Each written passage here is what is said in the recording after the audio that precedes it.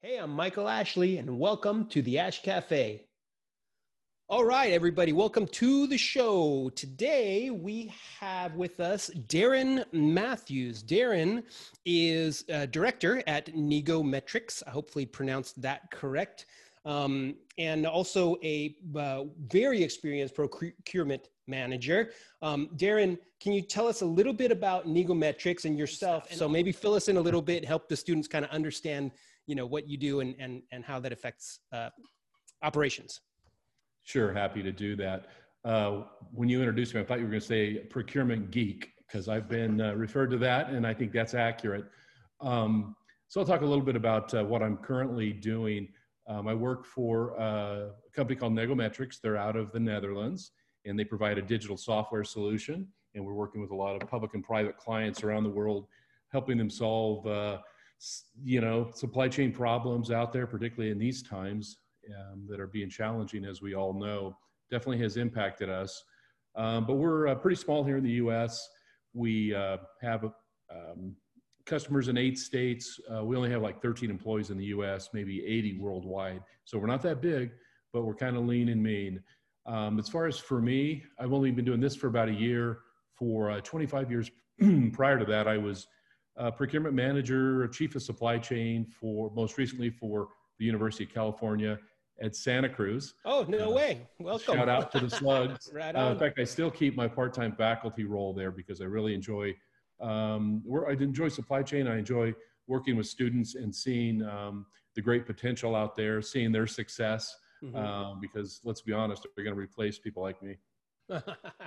Well, I was gonna dive right into your product or service, but now I want to dive a little bit into your background, because you said 25 years in supply chain.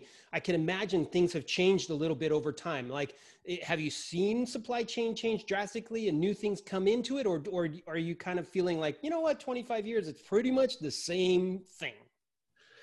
Let's see. When I started in supply chain management, I was single and I had a lot of hair. So it's been a long time. But yeah, it has changed drastically over the years. I think it's changed for the better for sure. Certainly leveraging technology, and I think employing supply chain practices that are just better for our companies and for our communities. I think part of that is embracing a global supply chain, including diversity of suppliers, whether that's local, and believe me, there's plenty of things to do. Even when we were in this area, I should say, plenty of things to do. Even in Santa Cruz County, we track local spend, supplier spend, diverse spend. That's important with our supply chains. Back in the 80s when I started, really didn't focus on that area. So that's evolved. And then the other big area, and I'm sure I don't have to tell this to students today, but technology is just off the charts. Back when I started, and I'll use this quick example of package tracking and expediting. Back in the day, if you will, if there was an important shipment, I would get on the phone with the supplier, with the trucking company, maybe with the shipping terminal. Hey, where's my equipment that I need for a repair on Friday? It's really important. That evolved to online package tracking, leading carriers, as we know, provided websites where we could check package and their status. But today I don't have to do any of that. That package through RFID technology will track itself and actually notify me on my handheld device. I'll be there at 2:15. So that to me is just kind of a snapshot of the evolution of technology in my career. But yeah, I know, and I think in the coming years, it's only going to get better. Yeah. I kind of wish I was in the front end of my supply chain career because there's so much potential out there. Yeah, absolutely. It's like things are not just speeding up, but they're speeding up in a way that frees you up to do more things that are, that you have like more value doing, So instead of spending half your day tracking packages, you don't have to worry about that at all. So it is kind of neat because it's not like someone took your job away. It's more like they took away the, menial things you used to have to do so that now you have more time to kind of do some interesting things. Yeah, and I think that's important to note. We see a lot of automation in supply chain, the use of robotics, automated retrieval systems that are replacing some manual tasks that we used to do in supply chain, that I used to do. I used to unload trucks and operate a forklift, but it really paves the way for opportunity and advanced levels of supply chain, product development, forecasting, strategic sourcing strategies, things that are really pretty fun. So even my supply chain students in Santa Cruz, and actually we're not in Santa Cruz, we're in Santa Clara, right by the 49ers Stadium. But at any rate, we're part of the UC Santa Cruz system. But those students say, hey, do I want to get into supply chain? Isn't everything being automated? I'm like, far from it. That automation is going to help you do your job better and more accurately, but it's not going to replace us. Yeah, absolutely. So talking about supply chain and a little bit about procurement, because I'm actually kind of interested in what you know about procurement as well. But for Negometrix, you said that it's a software solution, and I'm kind of wondering, because our students, we study both products and services, operations that is affecting both companies that sell products and companies that sell services. And there's a lot of companies that have a mixture, and it's a result of, you make products and then you provide the services for those products as well. So tell us just a little bit about Negometrix, and is it a product, or is it a service, or is it some mixture of both? Let's see. Short answer is it's a mixture of both. We're classified as a SaaS, or software as a service provider, but we provide a hosted software system that allows for a paper-based procurement process to go digital. And both on the buyer and the seller end, through our software platform, offers are submitted, RFPs are issued, contracts are awarded, and it's all digital rather than a lot of paper flying around. So that's the product we provide. As far as the service, that's what we're really big on. And I think, honestly, that's can be what many people say differentiates us from the competition out there, and everyone needs that kind of edge, if you will, as a company. But our service, we're really committed to not just training and implementation, but service after the sale through product support, through a help desk. And one of the cool things I learned about the company is we have a free service. We call it Service Desk, but it's a support and maintenance for suppliers that use our system and for our customers that use it. Call in anytime, you can chat, you can email, but we never outsource that. It's always an employee that you'll talk to, whether that's myself, if I'm taking a shift, or even our CEO in the Netherlands takes a shift every week on our service desk. So just really a culture of support in the service area. And honestly, I don't see that a lot, even on the procurement side, buying goods and services. And that's why I really like, I mentioned buying local in Santa Cruz. I'm a big fan of that, because you have the level of service, commitment, and quality of someone that's a member of your own community. And there's a lot of other benefits financially of spending locally and keeping that money in your community. But I think the service is so important, even if we're buying a product. Yeah, that kind of connection to your customer isn't natural for a lot of companies. It seems like it's almost something that companies have to try to fake, because they're trying to cut costs or something, and they want to pretend like they're being customer centric. But it's pretty neat that maybe that's part of your culture, or your like the core of your company, that it's important to you guys. Yeah, it is. It just kind of stands out. And honestly, after spending a lot of years, both in Oregon and in California on the procurement side, mostly in the public sector and higher education, really kind of a change and a shifting of gears in my career. I decided I wasn't completely ready to hang them up quite yet. And so that's why I signed on last year with this company. I'm really happy that I did. Well, let's take that idea and then jump right into the pandemic, because we are all chugging along, business as usual. Some stuff kind of starts to bubble to the surface in December and January, and you hear people sniffling and coughing and getting sick, and you don't really know what happens. And then wham, like sometime in February or something, businesses start sending people home. They say, don't come into the office. No more conferences, no more face-to-face meetings. I mean, like sales deals are getting shut down. Like tell me a little bit about how this pandemic and COVID and stuff affected you sort of personally, in February. How did this kind of come about, and how did you learn about it? And then how did it affect you and your business? Yeah, it's been a big impact for all of us, and certainly for me personally and professionally. Let's see, my partner, Dana, and I were at the Negometrix headquarters in just outside of Amsterdam in the Netherlands. When the pandemic broke out, I was there for work reasons, and we cut our trip short to fly back in March of this year. But by then, the pandemic had gotten so bad that we weren't sure they would allow us back into the United States. So we had to fly into San Francisco. You get off the plane, and these folks in these radiation type suits are taking our temperature. It really was surreal. And that was really an eye opener. I'm like, you know what, sweetie, things are going to be different for a while. Yeah. And they have been. So we're both, here at home. I'm actually reside most of the time in Las Vegas, but love California as well. But we're working remotely. I feel fortunate to be able to do that. But, our company, and it's 80 employees in the Netherlands and also Bulgaria and the US, for the most part, working from home, and having to rethink how we work, how we provide product to the market, in our case, software, but we were still used to meeting with customers, going to their office, doing trainings in person, going to a lot of conferences. We probably, the last conference I went to was, I think, the 1st of March in Salem, Oregon. And in that conference, they started talking about, okay, no handshakes at the conference. Yeah. They did the opening address. I'm like, okay.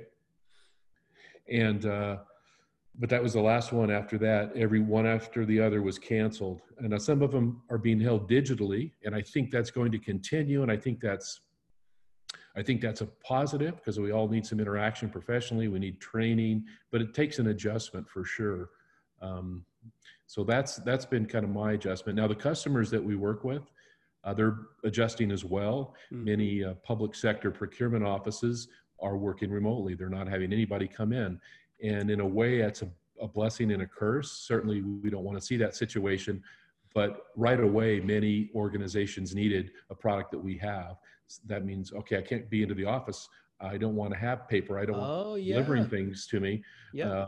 So, and if you did deliver it, there's no one there at the office anymore. Yeah. So how about let's do this digital? So that's how.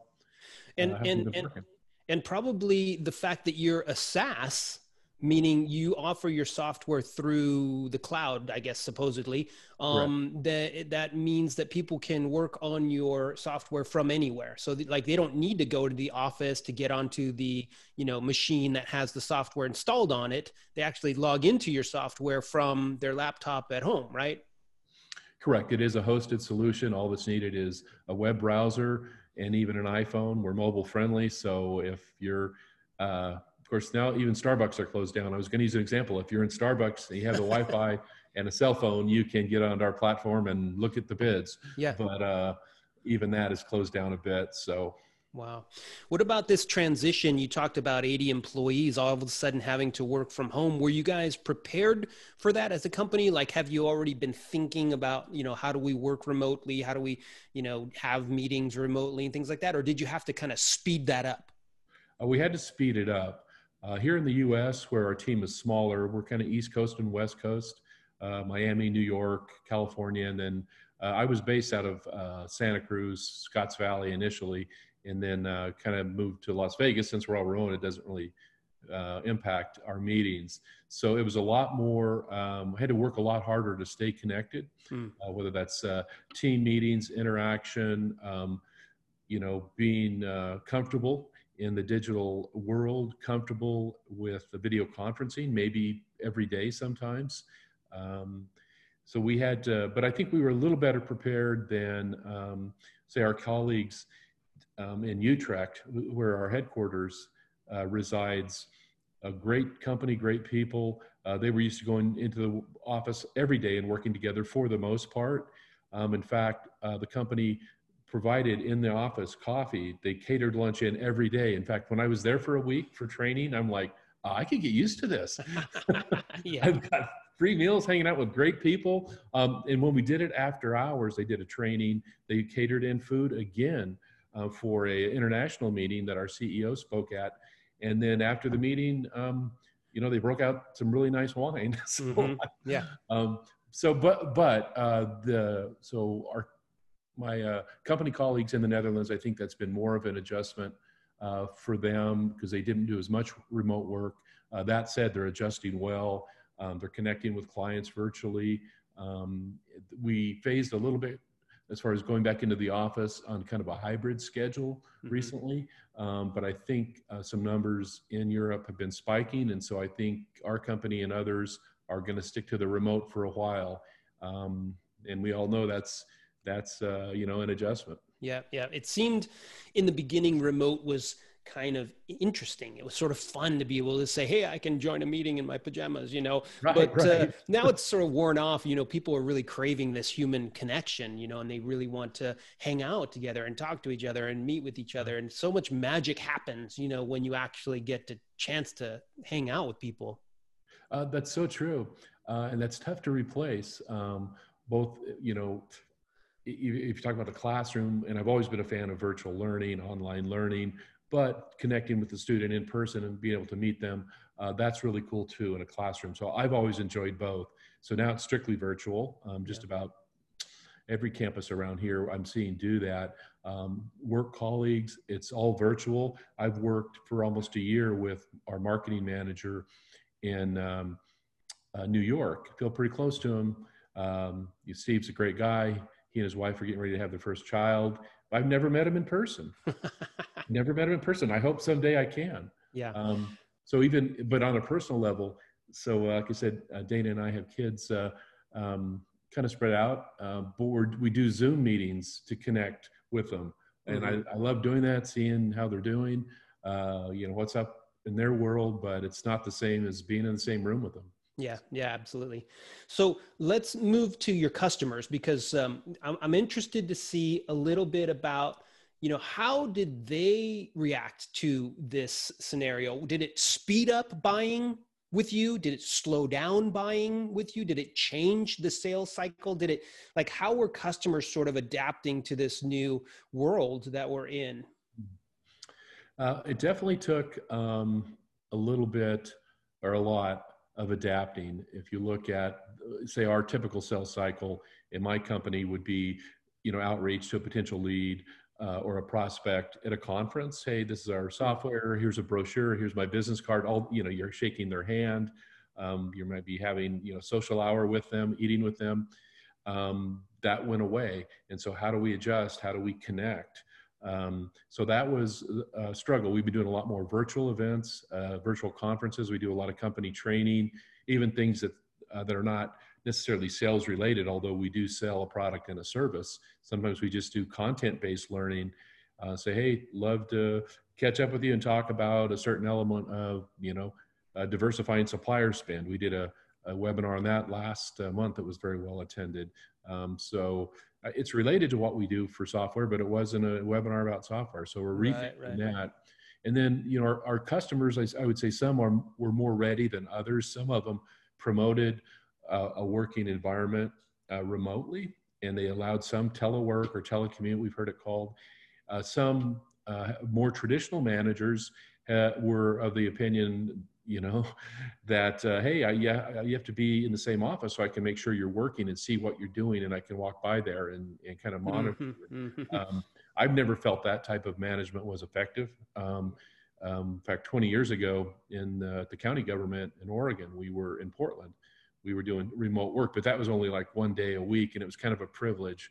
Now it's a necessity, and it's every day. So, but I think organizations that have allowed it on a part-time basis and have allowed, enable the technology with their team member to do it, because you do need the right technology, and you can kind of tell when someone is struggling in that area, or they're not fully prepared, or their company hasn't prepared them either with training or the right technology tools or a good, internet connection, video cameras, those types of things. So, so I still think it's a work in progress. For sure. For sure. So the software that you guys provide helps companies manage supply chain and procurement, things like that. Did you hear anything from them that was sort of feedback to you? Like, hey, because of COVID, we're having more difficulties with our supply chain, or maybe we're having more security concerns, or we're having, was there anything that kind of happened as a result of the pandemic that maybe is going to influence your roadmap or the way you think about supply chain, going forward? It will impact our roadmap for sure. We have a culture as a company of engaging our customers and listening to them, have annual and quarterly events to get feedback on our software. Hey, what can we do better? What's working, what's not? But this provided an opportunity, I think, to really speed that up and make it more frequent. So we're not waiting once a year for user day to listen to customer experiences. It's a every week or sometimes an every day type of event with the things that they need, because they're all working remotely. The other impact that we viewed with our customers is many of them in procurement are also part of emergency operations for their organization. We have a lot of customers in Florida, and like every state, they're facing high numbers of COVID cases, buying personal protective equipment for their teams, doing other things in support of emergency operations. So they're doing that on the side, if you will, because that's part of their role. And sometimes they do a bid or an RFP for PPE through our platform. And a lot of folks out there selling those and marketing those materials right now. So they're getting a lot of participation in those particular bids. But those are just a couple of examples of how they have been impacted. Yeah. What do you think about the pandemic creating an opportunity for companies?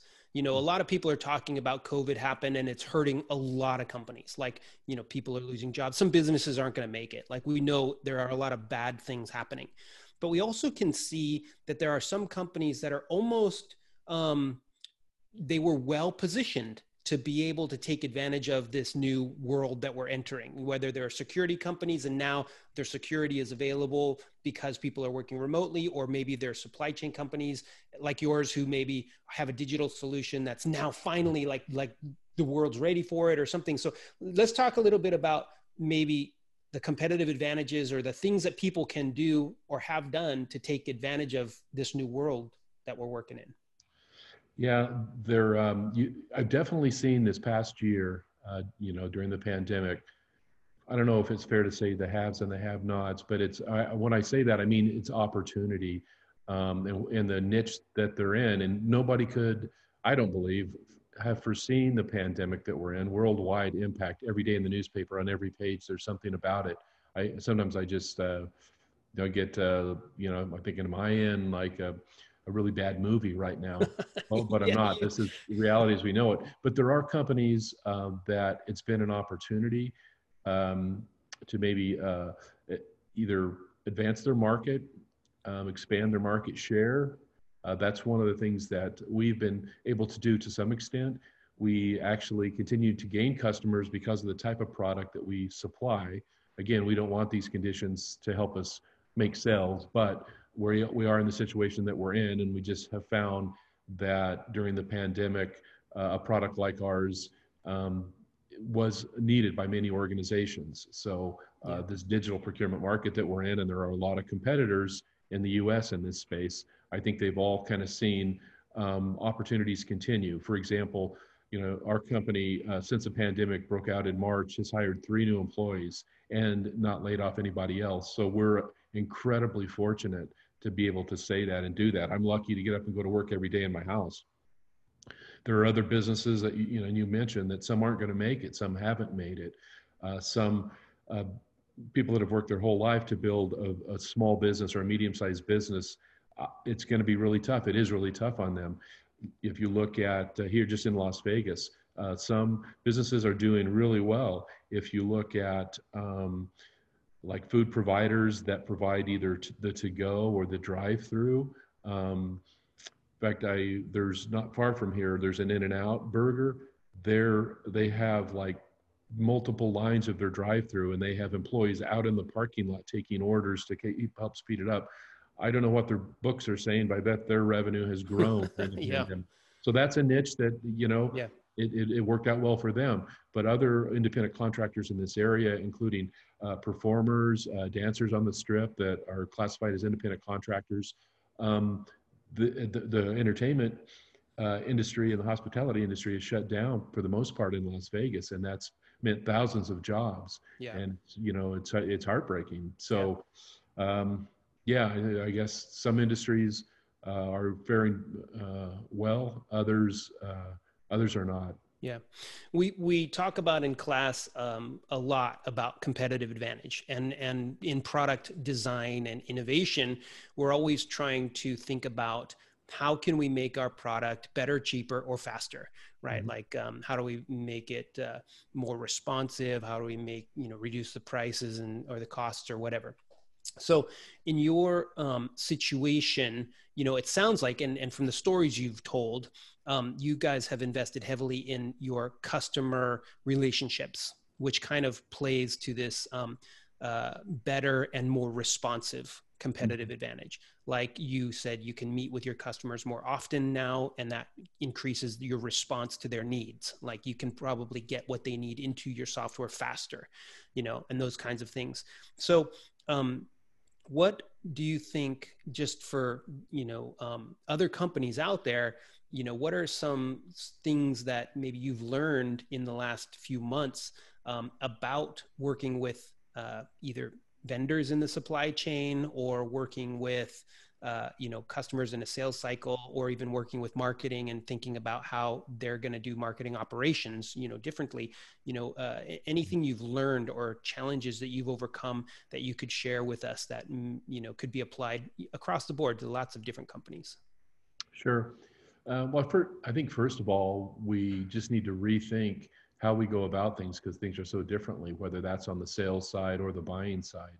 And we've had to do that as a company. One of the things that we're looking at is offering our product for free on a trial basis. For one, it helps organizations out because, say, if you're looking at a public agency, they can be notoriously slow for either getting budget or getting something approved. I've been there, done that. So if it's free, maybe they'll use it. Maybe they'll become a regular customer. Other providers of digital software solutions like ours are doing similar offers. So that's part of it, because cost does factor into the equation when you're trying to get an advantage, if you will. Of course, if that's a competitive advantage as your price point, it being at zero, and your competitor is doing the same thing, then it may not be as much of an advantage as we originally thought. But so we've looked at doing that. And then I just think that the things that are the new normal, we have to figure out what that is. So I can tell you, like doing sales training, when I came on board with the company, kind of the sales cycle, product marketing, those things are still important. But one of the things that we're really shifting gears now a little bit is providing value, maybe in another way, but we still get that name recognition that we hope is eventually a differentiator in a product decision, in our case for software. So we had a really great sales training from an East Coast provider. Of course, everything was on Zoom. Mm-hmm. And he was talking about, don't make the sales pitch. If you do get them on the phone, ask them how they're doing. Do they have problems in procurement? Let them talk about their pain points, and really just show some empathy and care. Not as a ploy, you want to be sincere, because we do care about our customers, but it's just a different approach to sales and marketing. So we have some really great people in this area on our sales team, and they have a great track record. You look at their resume or their LinkedIn, and you're like, wow, I'm not worthy to be working with this group. But then they are rethinking their traditional sales strategies and their customer interactions. Yep. Or potential customers. So that's some observations that I've seen. Yeah, incredible what's happening right now. So let's just talk about the future real quick, and then we'll wrap it up here. But I want to kind of get your take on, is this the new normal? Is this going to be the way it is for us forever going on? Or like, maybe just leave us with a couple words of wisdom around, the new, what do we have in store coming up? Yeah, that's a great question. One of the things that I would definitely agree with you on, your statement about the new normal. I think we need to be prepared for that for the long term. Honestly, and this is just being naive on my part, when the pandemic happened in March, I'm like, okay, let's go to Las Vegas for 2 or 3 months, and then things will get back to normal. Well, now it's been 7 months or 6 months, and it's not back to normal, and things in some cases are getting worse. So I think we need to adjust to the new normal. I think on the personal level, we're going to continue to see the PPE equipment, the masks, the hand sanitizers, the lack of real close interaction, the restrictions in public spaces. I think that's well into 2021, if not beyond that. And I'm not a health expert. I just am kind of a realist.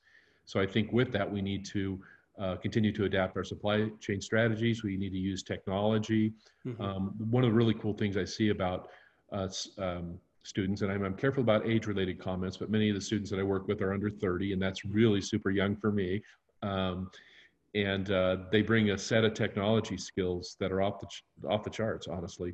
And I think leveraging those technology skills in a digital world are only going to help them. Even if you're in an industry that's not necessarily high tech or software, those technology skills just to interact with your boss or to have a job interview are going to be helpful. And then I guess the last thing I would say is, as technology, in my career, from the 80s until now in 2020, I've seen this advancement in supply chain technology.